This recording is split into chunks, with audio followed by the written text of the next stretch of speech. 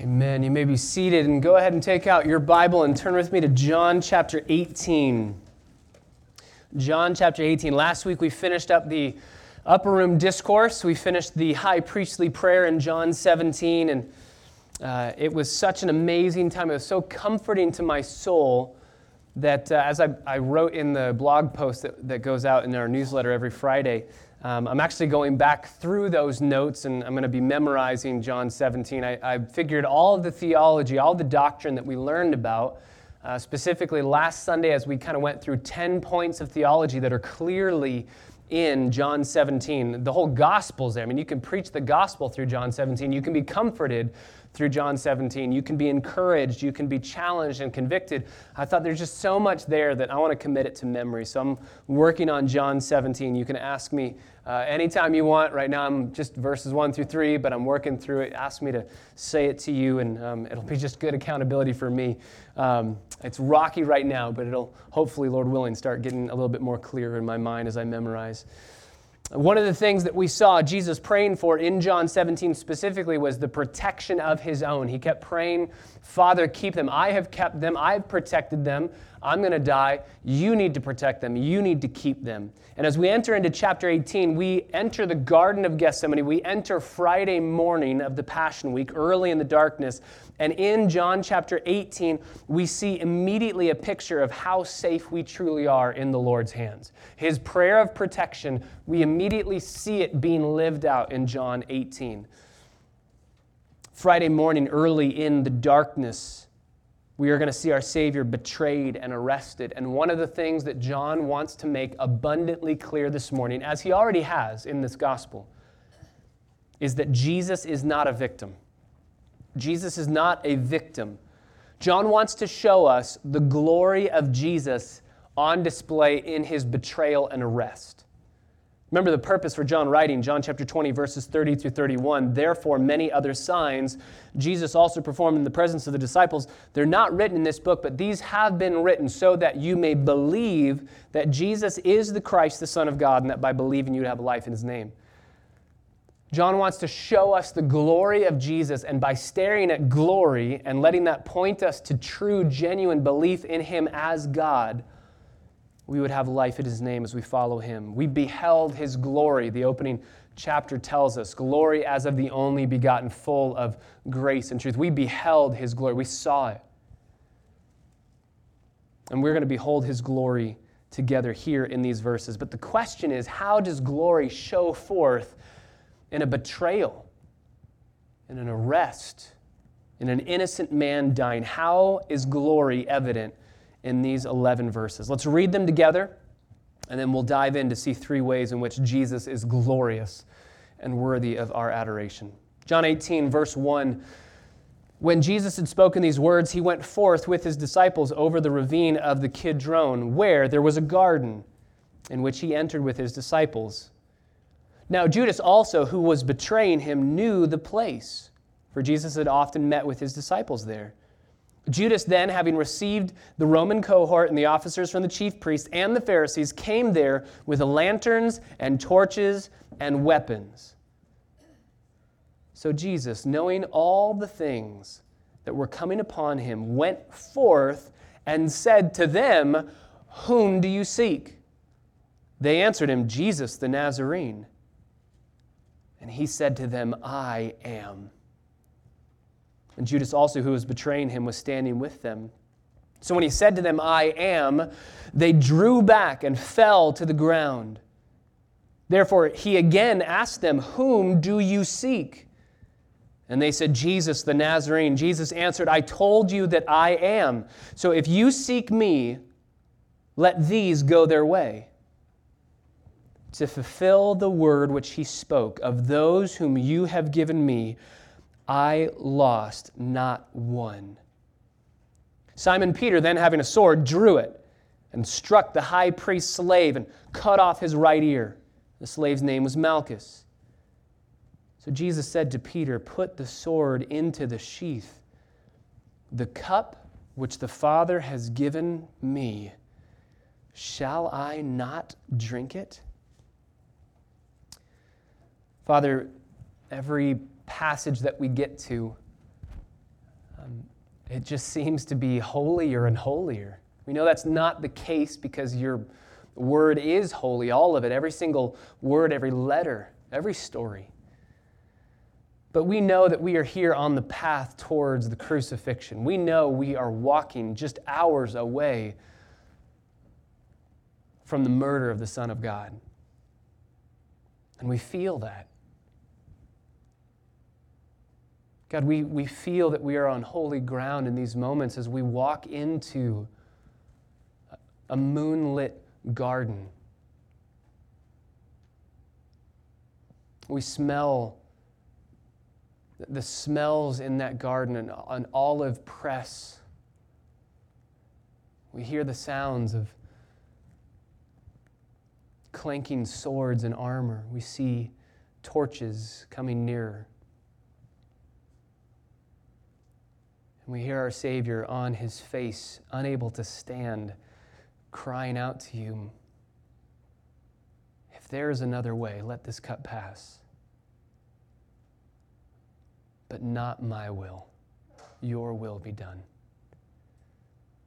God, we're on holy ground in this garden. And I pray as we stare into what looks to be a depressing, despairing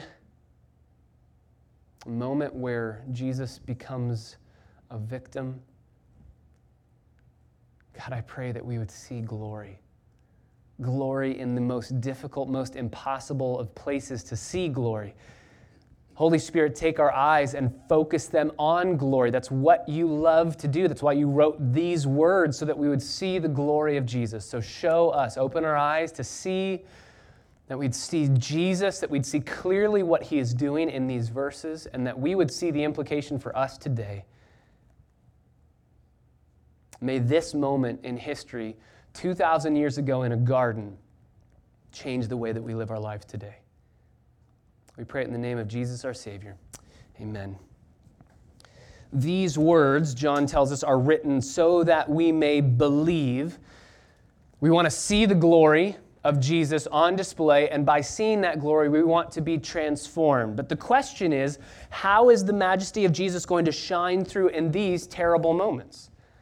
How are we going to see glory in these moments? And to that end, I ask this question: do you realize that frequently the glory of Jesus is displayed at moments when his weakness seems most obvious?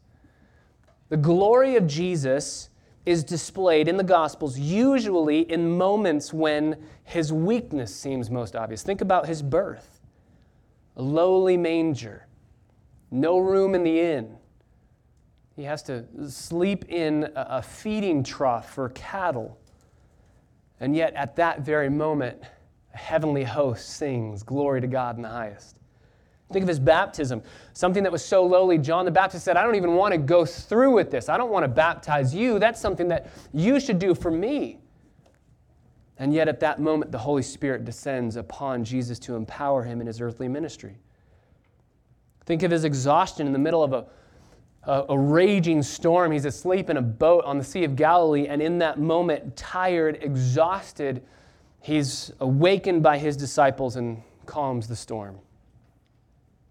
Think of his sorrow and grief, weeping at Lazarus' tomb, even asking the question, where is he buried? And weeping over the death of his friend, over sin, over the hardness of heart of those who wouldn't believe. And then he raises Lazarus from the dead. This is the Christian paradox, seeing glory in moments when we seemingly have an impossible situation of despair and hopelessness, and yet glory shines through. And here in these verses, we're going to see three characteristics that display the glory of Jesus. Three ways in which the glory of Jesus is clearly seen in this garden. The first is his authority, the second is his protection, and the third is his obedience. Let's start with verses 1 through 6, his authority. His authority. Verse 1, Jesus had spoken these words. These are the high priestly prayer words in the upper room discourse. And he went forth with his disciples over the ravine of the Kidron. We talked about this. Kidron Valley. There was a brook. This brook, Josephus tells us, would have been filled with the blood of all of the animals that had been sacrificed. Jesus steps over the bloody river.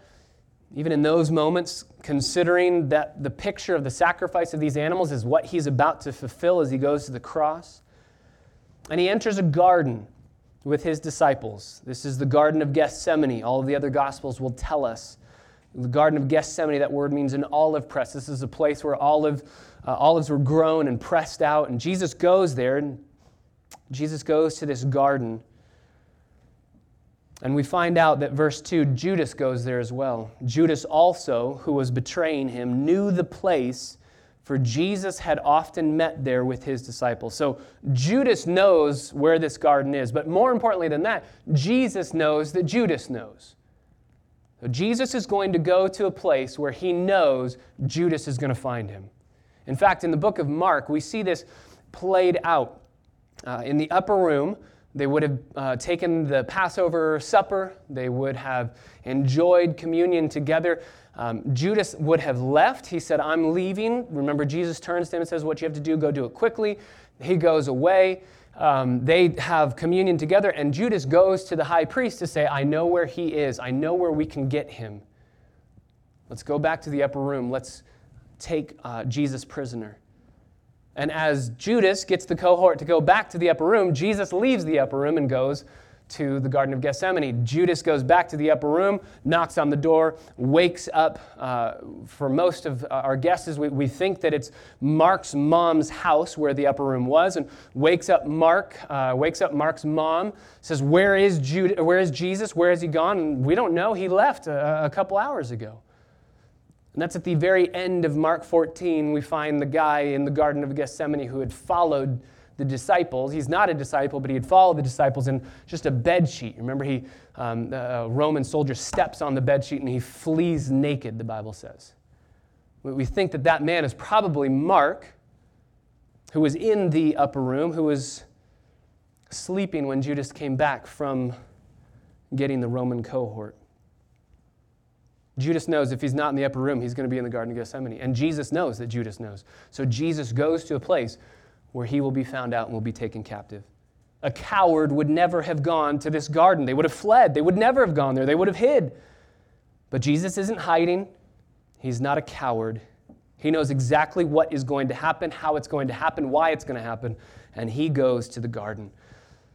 I often wonder, was he thinking of 2 Samuel 15, where, you remember, Absalom was fighting against David, and David had a friend named Ahithophel, and Ahithophel was one of David's best friends, and then Ahithophel turns and betrays David and starts working for Absalom, and David has to run away. And it says in 2 Samuel 15 that David fled across the Kidron Valley, across the brook Kidron, into the garden, and over the Mount of Olives.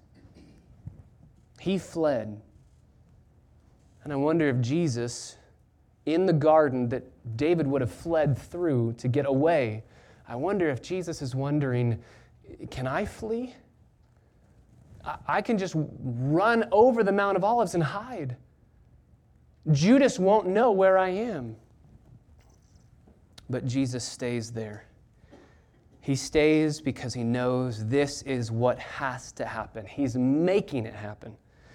Verse 3, Judas then, having received the Roman cohort and the officers from the chief priests and the Pharisees. So we have a Roman cohort, which is between 200 to 600 men, and they're Roman officials, they're Roman officers, they're Roman soldiers.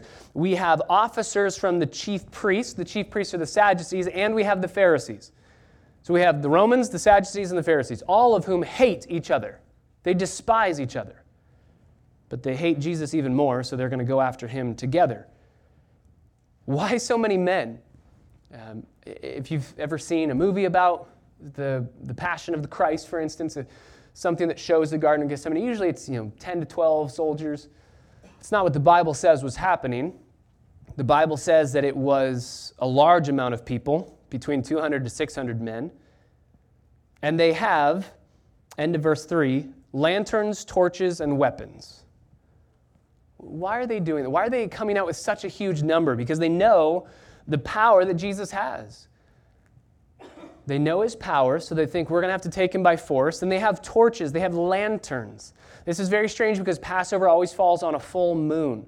They would have enough light to be able to see what's happening. They are expecting an escape, a fleeing of Jesus and his disciples. They're going to expect a chase here, and they're going to have to hunt him down. So as they show up into the garden, they're thinking, we have to subdue Jesus. We have to fight to take him captive. He's going to run. They're expecting a fight and a search. But verse 4, so Jesus, knowing all the things that were coming upon him, went forth and said to them, whom do you seek? Jesus went to them.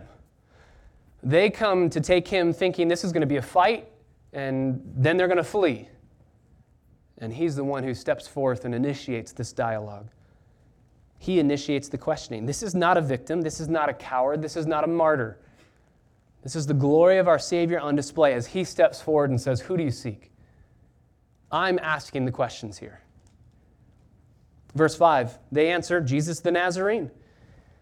And he said to them, my Bible says, I am he. He is in italics. That means it's not in the original language, and it isn't in the original language. In the original language, it is I am. I am. Why is that important? Because that's the personal name of God. I am. We've seen these I am statements, the bread of life. I am the resurrection and the life. I am the true vine. I am all these different things that we've seen here. They culminate in Jesus saying before Roman soldiers and before Jewish soldiers as well, I am. Judas is also standing there, verse 5. He's betraying Jesus. He's standing there. Not embarrassed, no shame. His sin has just eaten him alive. And as Jesus speaks the words, I am, verse 6, they all drew back and fell to the ground. This is not, a scene from like Monty Python or something where somebody slips and as they fall, there's a line of soldiers and they all just domino down. This is utter fear in the presence of someone they know has power. The Romans are probably drawing back because they think there's going to be a fight, and we've heard about this man's power. The Jewish officers are probably drawing back because they hear a name that they won't even take to their own lips because they know this is the name of God, and Jesus has just said he is God. He says, I am. And so they all draw back. They all fall down. Why? Because this is God's personal name. I am. This is a very strange statement. For example, if I said, hello, everyone. Welcome to Christ Bible Church. I am. You are what? Happy to see me? Patrick Carmichael? I am Patrick Carmichael, and I am happy to see you. I am. I am without a predicate makes no sense. I am. You are what? In our world, in everyday common language together, you have to have a predicate to make that make sense. But here's the point. God needs no predicate. God needs no I am something. He just is. He always has been. He is sovereignly self-sufficient. And so he says, I am. And as he says those words, those that are there in the garden to arrest Jesus are arrested by Jesus with just two words. I am. He's not trapped. Jesus is not tricked in the garden. He is triumphant in the garden.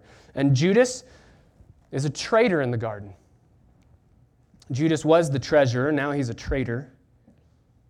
He betrays Jesus for 30 pieces of silver, the price of a common slave, just about $20.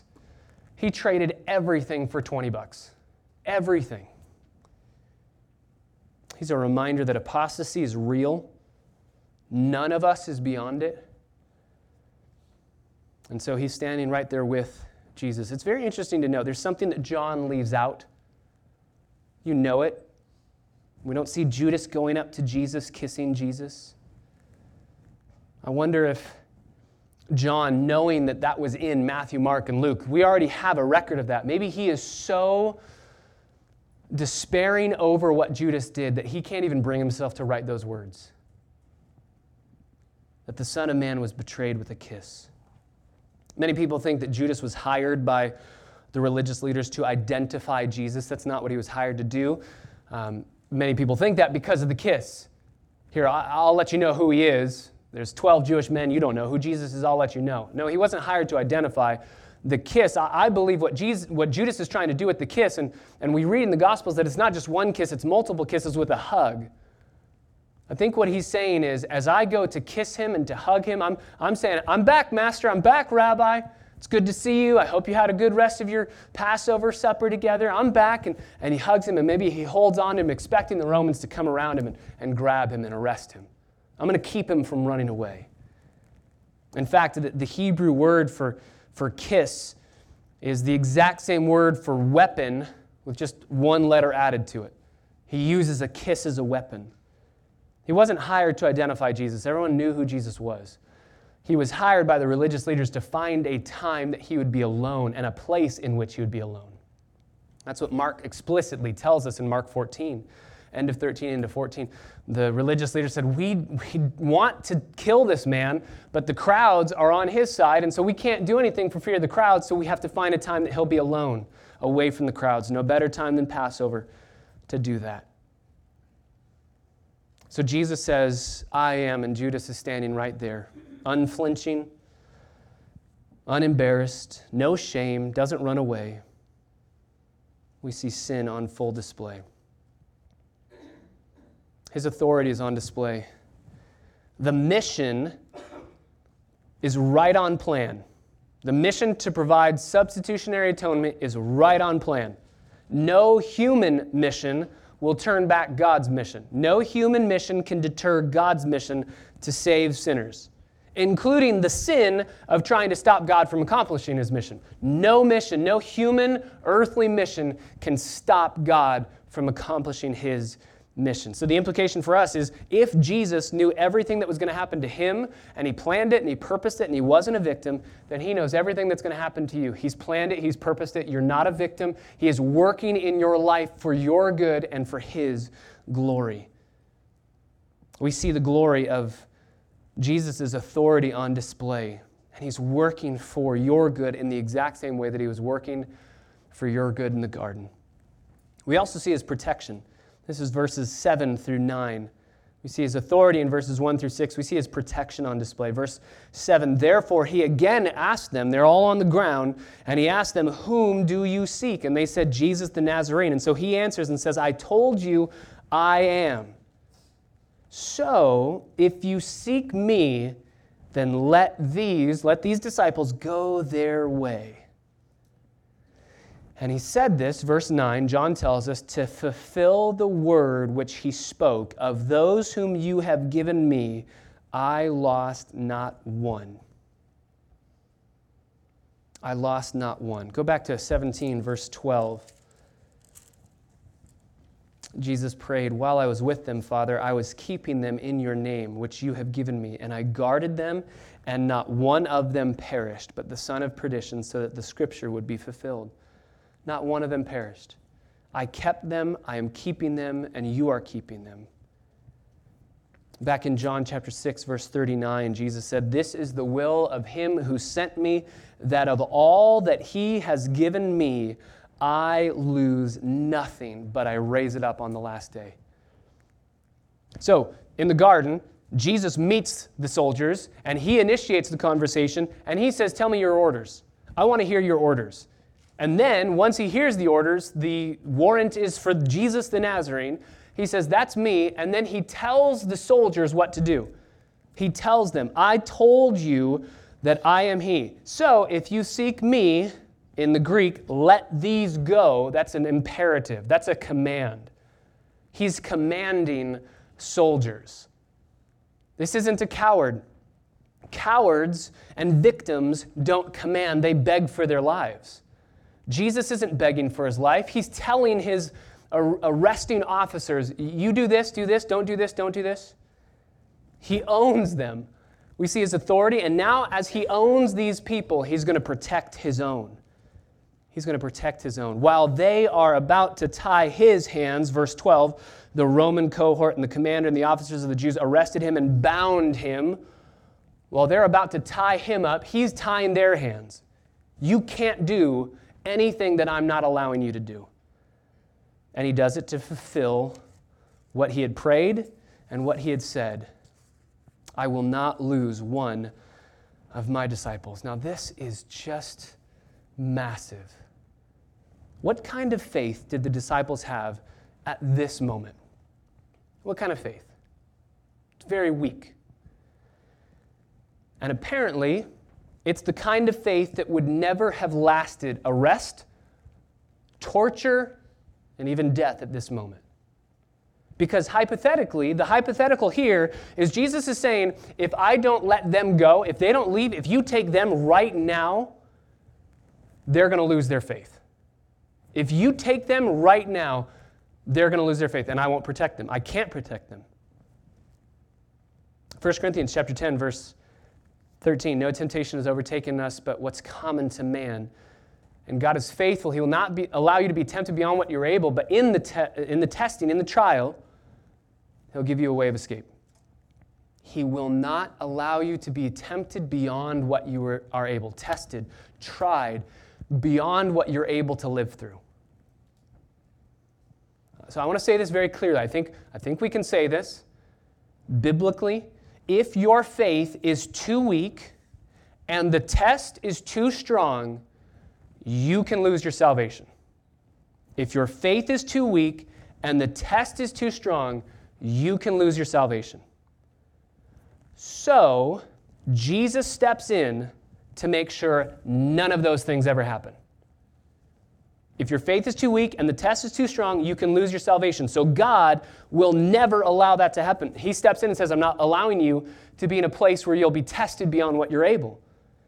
I'm not going to give you a test that's too strong. I'm going to hold you. I'm going to protect you. Let my disciples go. Because if you pick them up at this moment, their faith isn't strong enough. And the test will be too strong. You say, wait, don't you believe once saved, always saved? Yes, I do. I believe that's biblical. I believe we've gone through that. In the high priestly prayer, in John 10 and John 6, I believe we're seeing that on display right here. I think that a better way to say it is once you are authentically saved, you'll stay saved. I don't think it's once prayed, always saved. I don't think it's I made a choice and now I think once you are authentically saved, a salvation that is authentically possessed is a salvation that can never, ever be lost. It can never be lost. Once saved, you will stay saved, but not because you managed to keep yourself saved, but because Jesus protects you. Jesus will either keep us from the trial entirely, which is what he's doing to his disciples right now. Jesus knows if they go through this trial, if they're arrested, they get tortured, they get thrown into prison, and they get executed. If this happens to them right now, they will lose their faith. So I'm not letting them go through it. Look at Peter. He's going to go through it, right? He's going to go through it at the end of his life. He's going to be crucified upside down, and he's going to keep his faith because God's going to keep him, because God knows at this point your faith is at a place where this test you can pass. He's never going to let us go through a test that we cannot pass through his strength. So he will either keep us from the trial, because if the test is too strong, we can lose our salvation. So he'll either keep us from the trial, or he's going to give us grace inside the trial, in the moment of the trial, to keep the faith through the trial. You ever had that thought? You see somebody going through something on Facebook or even something in our church, and it's a massive test, and you're wondering, I don't know how I could go through that. I don't know how I could ever live through that. If I was in that moment, I don't know how I would survive. That question is exactly what Jesus is saying right here. That question is saying, I don't have the grace right now to be able to go through that. Of course you don't, because you're not in that trial. But when you get into that trial, God's going to give you the grace in that trial. He's either going to keep you from that trial because your faith isn't strong enough, or he's going to give you grace in the trial to sustain you through that trial. Corrie ten Boom, an amazing picture of sustaining grace in the midst of a trial. She asked her father, what are we going to do? What are we going to say if a soldier comes to our door and takes us and throws us into the cars, the train? What are we going to do? And her dad said, I don't know. But I know this. You don't use a ticket until you transfer it to the conductor to get onto a train. God will give you the ticket when it's time for you to ride on the train of suffering. You don't have the ticket yet, Corey. But don't worry, God will give you the ticket of grace when you're in that trial. And we know that he did. We know that he did. Jesus will prevent the possibility of us ever sinning ourselves into eternal condemnation. What shall separate us? Romans 8. Nothing can separate us from the love of God. So, once saved, authentically saved, truly saved, you will stay saved. Because if your faith was weak enough or if your test was strong enough, you would lose your salvation. So God will keep you from a testing that's too strong or from a faith that's too weak. He will sustain you. He will protect you just as he does with his disciples in these verses. You cannot be lost. If you are a believer, you cannot be lost because John 17, Jesus is praying you into heaven, and John 18, he's protecting you into heaven. You can't be lost. So we see his authority on display. We see his glory, Jesus' glory in his authority. We see Jesus' glory in his protection. And finally, we see Jesus' glory in his obedience. This is verses 10 through 11. Simon Peter, first words in verse 10. Simon Peter. We're so much like this man. Jesus says, I'll protect you. He steps forward, 600 guards, and he says, who do you seek? I am. Take me. Don't take any of them. Let them go. I'm protecting them. And Peter goes, thanks, Jesus. I got this one. And steps in front of Jesus. I'll protect you, Jesus. Thanks for the offer of protection, but I'll protect you. Draws his sword. Cuts off Malchus's ear. That's not what he was trying to do. It wasn't like, man, I want to make this man miserable. Let's just slice an ear off. No, you can see exactly what he's doing. Pulls out a sword.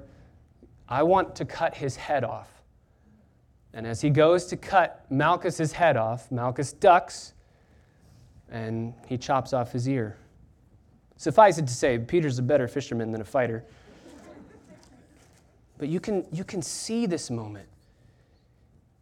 You can almost hear the clanking of swords as it's pulled out of its sheath. You can hear the scream from Malchus as his ear is cut off. And he falls to the ground. You can hear the blood hitting the ground. You can hear Jesus cry out in Luke 22, verse 51, no more of this. Stop this. This is not how it's going to go.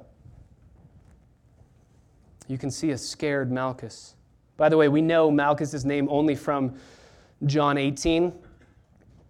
Most Bible scholars would say that John's father sold fish in the city and specifically in the temple with the high priest, so he probably knew a lot of these guards. That's why John's going to be given access into the temple, into the courtyard when all of these trials are going about. So Malchus, we're told his name because John is able to tell us he's the high priest's slave and I know him personally. His name is Malchus. Malchus is an enemy of Jesus, not just in this moment. He's an enemy of Jesus religiously. Malchus thinks you can be saved by doing good works. And, according to Josephus, if Malchus had been missing an ear, he wouldn't have died. We could have made sure he's okay. But if he had gone back to the temple, been okay, lived, but had no ear, he would be marred in such a way that he would not be allowed back into temple service. So if I'm Jesus, I'm thinking, you know what, this isn't the way it's supposed to go. But he's not going to die, and now we just plucked one out from this religious system. This is great. Let's just leave it. What a great opportunity to destroy the high priest's servants and maybe just take one peg out of the huge board of Pharisaism. But what does Jesus do? Jesus bends over. Whether he picks up the ear or whether he just puts his hand on Malchus's ear, I'd prefer that one. It's not like he needs the ear. Just, well, that's fine. We don't need that. I'll make a brand new one. and he heals Malchus. We see the glory of Jesus on display in the last miracle that Jesus is going to do before he's nailed to a cross. Peter thinks, you know what, I can defend you, I can protect you. Jesus says, no, I'll do the protecting, no more of this. And then he turns to Peter, Matthew chapter 26, verse 53, and he says, Peter, do you not know that if the Father wanted me to get out of this, he would send more than 12 legions of angels to come and get me? A legion is 6,000 troops. I'm not a math guy, but I think 6 times 12 legions of angels is 72,000. Michelle will check my math. And Jesus says, more than that.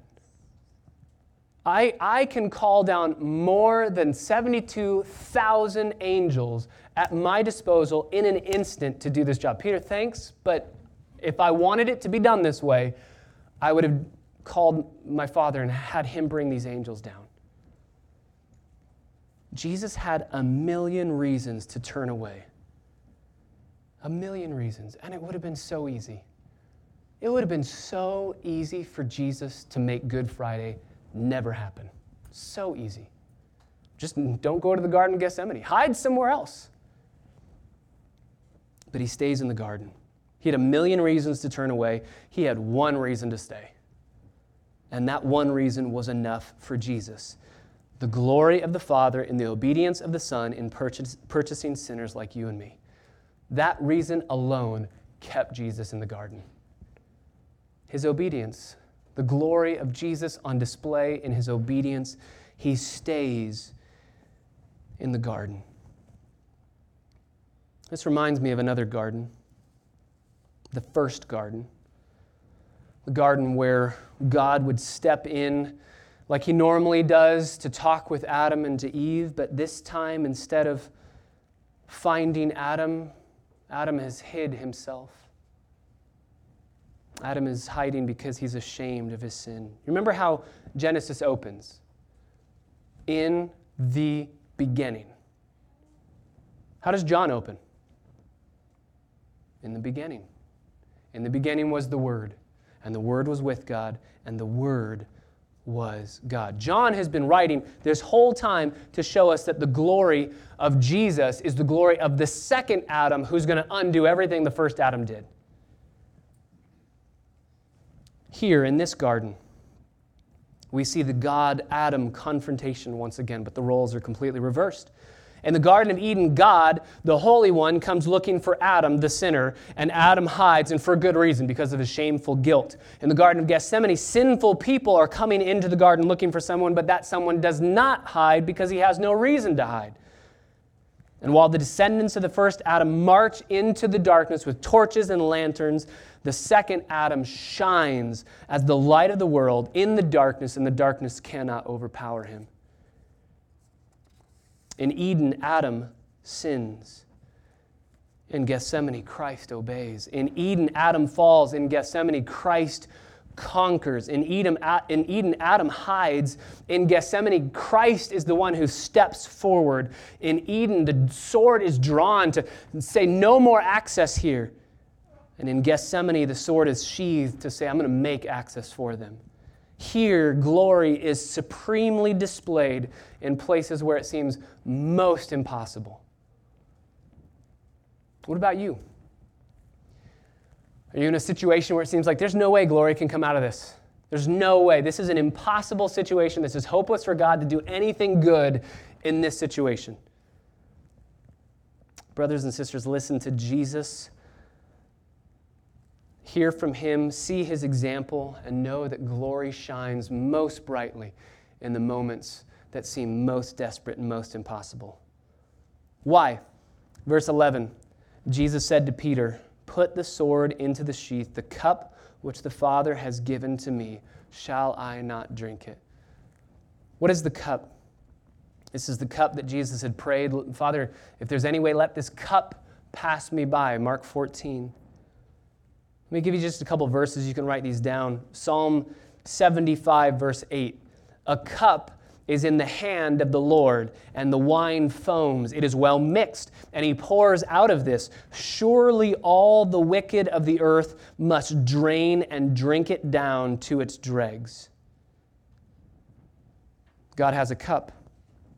What is the cup? Isaiah 51, verse 17. Rouse yourself, arise, O Jerusalem, you who have drunk from the Lord's hand the cup of his anger. The chalice of reeling, you have drained it to the dregs. What is the cup? And what is in the cup? Whatever's in the cup made Jesus unable to stand in the garden. Whatever's in the cup made Jesus tremble. He said to the disciples, my soul is deeply grieved to the point of death. I could die right now because I'm so distressed. Why? What was he distressed about? What is he concerned about?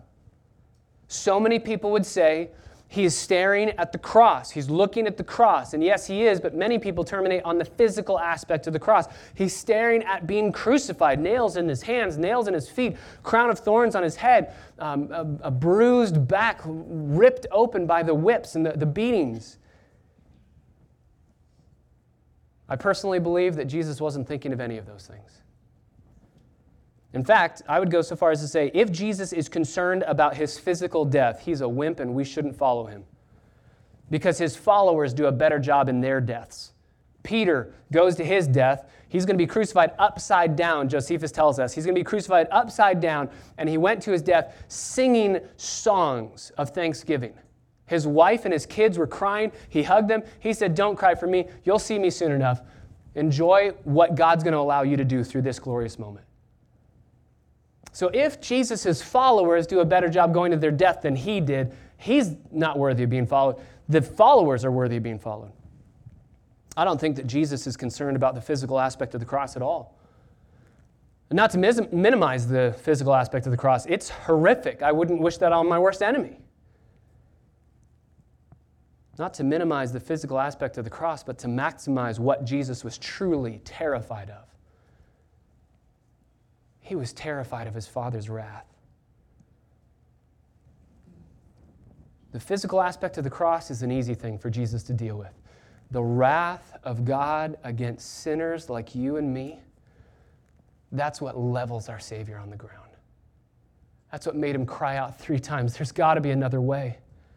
Just a few days prior, on Tuesday of the Passion Week, Jesus had called out to the Father, should I ask at this moment for you to take the cup away? No, it's for this reason that I came. I'm going to the cross. And his Father said, this is my beloved Son. Listen to him. Pay attention to him. He is my Son. I'm pleased by him. On Tuesday, he said, I would never even contemplate asking the question for you to take the cup away. I've never even contemplate doing that. And on Thursday night, Friday morning, he's contemplating, is there another way? He's asking the question that he said, I'm not even going to ask that question. It's not sinful because he ultimately submits his will to the Father. As he stares into the cup, deep into the darkness in the Garden of Gethsemane, he says, is there another way? He's going to experience in 3 hours on the cross. He's on the cross for 6 hours, but 3 hours of those 6 hours is complete darkness. Most theologians would say that's when God's wrath was being poured out. 3 hours. He's going to experience an infinite amount of punishment in the span of 3 hours. That's what he's contemplating in the garden. That's what's in the cup. In the Garden of Gethsemane, he looks into the cup of God's wrath. He sees what he's about to go through. And he says, Father, please, is there any other way? And you know that if there was another way, the Father would have rushed in and said, there's another way. But as he cries out, Father, is there another way? He hears only silence. And he cries out, not my will, but yours be done. Why does he say that? This is where we see the glory of Jesus in his obedience. Jesus knows the cup is going to be poured out. No one can stop the cup from being poured out. The question is, who's going to drink it? Jesus is going to drink it on behalf of those who are going to turn and follow him. Turn from the sins that he's dying to free them from, and follow him. And so I plead with you today. There is a cup of God's wrath against sin, and this does not make him mean. This does not make him unjust. We have done what is wrong, what is unlawful. And just as we would, if we do something unlawful in the laws of our land, we would be sent to jail. There's a punishment for crime. But the crimes we are talking about are not crimes against human forms of government. We are talking about crimes against the infinitely holy God of the universe. And we've sinned against him. The wages of our sin is death. Everyone has sinned. We all know that. And the wages of our sin is death. The wages of our sin is drinking from that cup, and it will be poured out. And if you don't know today that Jesus has drunk from that cup in its entirety, it's been turned over, it's been put down on the table, there's not a drop left to drink. If you don't know that Jesus has done that for you in your place, if you don't know with assurance and confidence that Jesus has drunk the cup of God's wrath for you in your place today, and that if you were to die, you would be seen as perfectly holy and righteous before the Father with no punishment left to pay because he took it all for you. If you don't know that with confidence today, please don't leave this place until you talk with one of us. Come talk to me. You need to know with confident assurance, Jesus' drinking of that cup has been done on my behalf, so I don't have anything left to fear. I have no judgment. I have no punishment. I have no anger. I have no wrath left in store. Now death will be gain. I'm not afraid of dying because the sting of death is sin, and sin has been taken away because my punishment's been taken away, and I am free. And if the Son has set you free, you're free indeed. If you don't know that freedom and that joy, today is the day of salvation. Turn from sin. Turn to Christ, who drank the cup, the bitter cup that you deserve. Father, we pray that as we have seen the glory of our Savior on display in his authority in the garden, they are coming to arrest him, 600 men who are going to give him orders, and he's the one who steps out and gives them orders. They want to come and take his disciples captive, and he says, no one can touch my sheep. And God, we worship our Savior who says that about us today. You say over us, you are all authoritative, you are sovereign over everything that we're going through, and you protect us in everything we are going through because you allow us to go through what we're going through. You will not allow us to go through something that would take our faith and make a shipwreck of it. You are all authoritative and you are all powerful in your protection over us. We have peace because you've overcome the world. And specifically, Father, we stare at the glory seen in the obedience of your Son, who turns to Peter and says, I have a job to do. Peter, I've already fought this fight. I wrestled in the garden with my Father, and I submitted myself to his will. Peter, put your sword away. I need to die for you. I need to drink the cup for you. Father, as we stare at your Son's perfect obedience in life's most difficult, seemingly impossible moments, may we see glory and may it change us from one degree of glory to the next. God, as we sing as those who have no bitter cup reserved for them any longer. Wrath is exhausted. Anger has been satisfied, and we have nothing but joy, peace, the pleasure of you, our Heavenly Father, to enjoy. You're never angry with us because you poured out the penalty we so richly deserve upon your Son. So Jesus, we say, thank you. You didn't have to do this. You did it because of your love for us, your love for the Father. So we say thank you. And God, for those in this room that don't know you as Lord and Savior, may today be the day of salvation as they see the beauty of Jesus and the glory that he has displayed in his obedience. He took their penalty. May today be the day that we trust in him alone. We love you, Jesus. There's nothing left for us to do. We don't work to earn your favor. You did the work so that your Father would be pleased. It is finished. So we come before you now not saying, we're going to work to earn your favor. We're going to do things to make you happy. No, we come before you and we say, you paid it all. And we say thank you. We love you, Jesus. We pray in your precious name. Amen.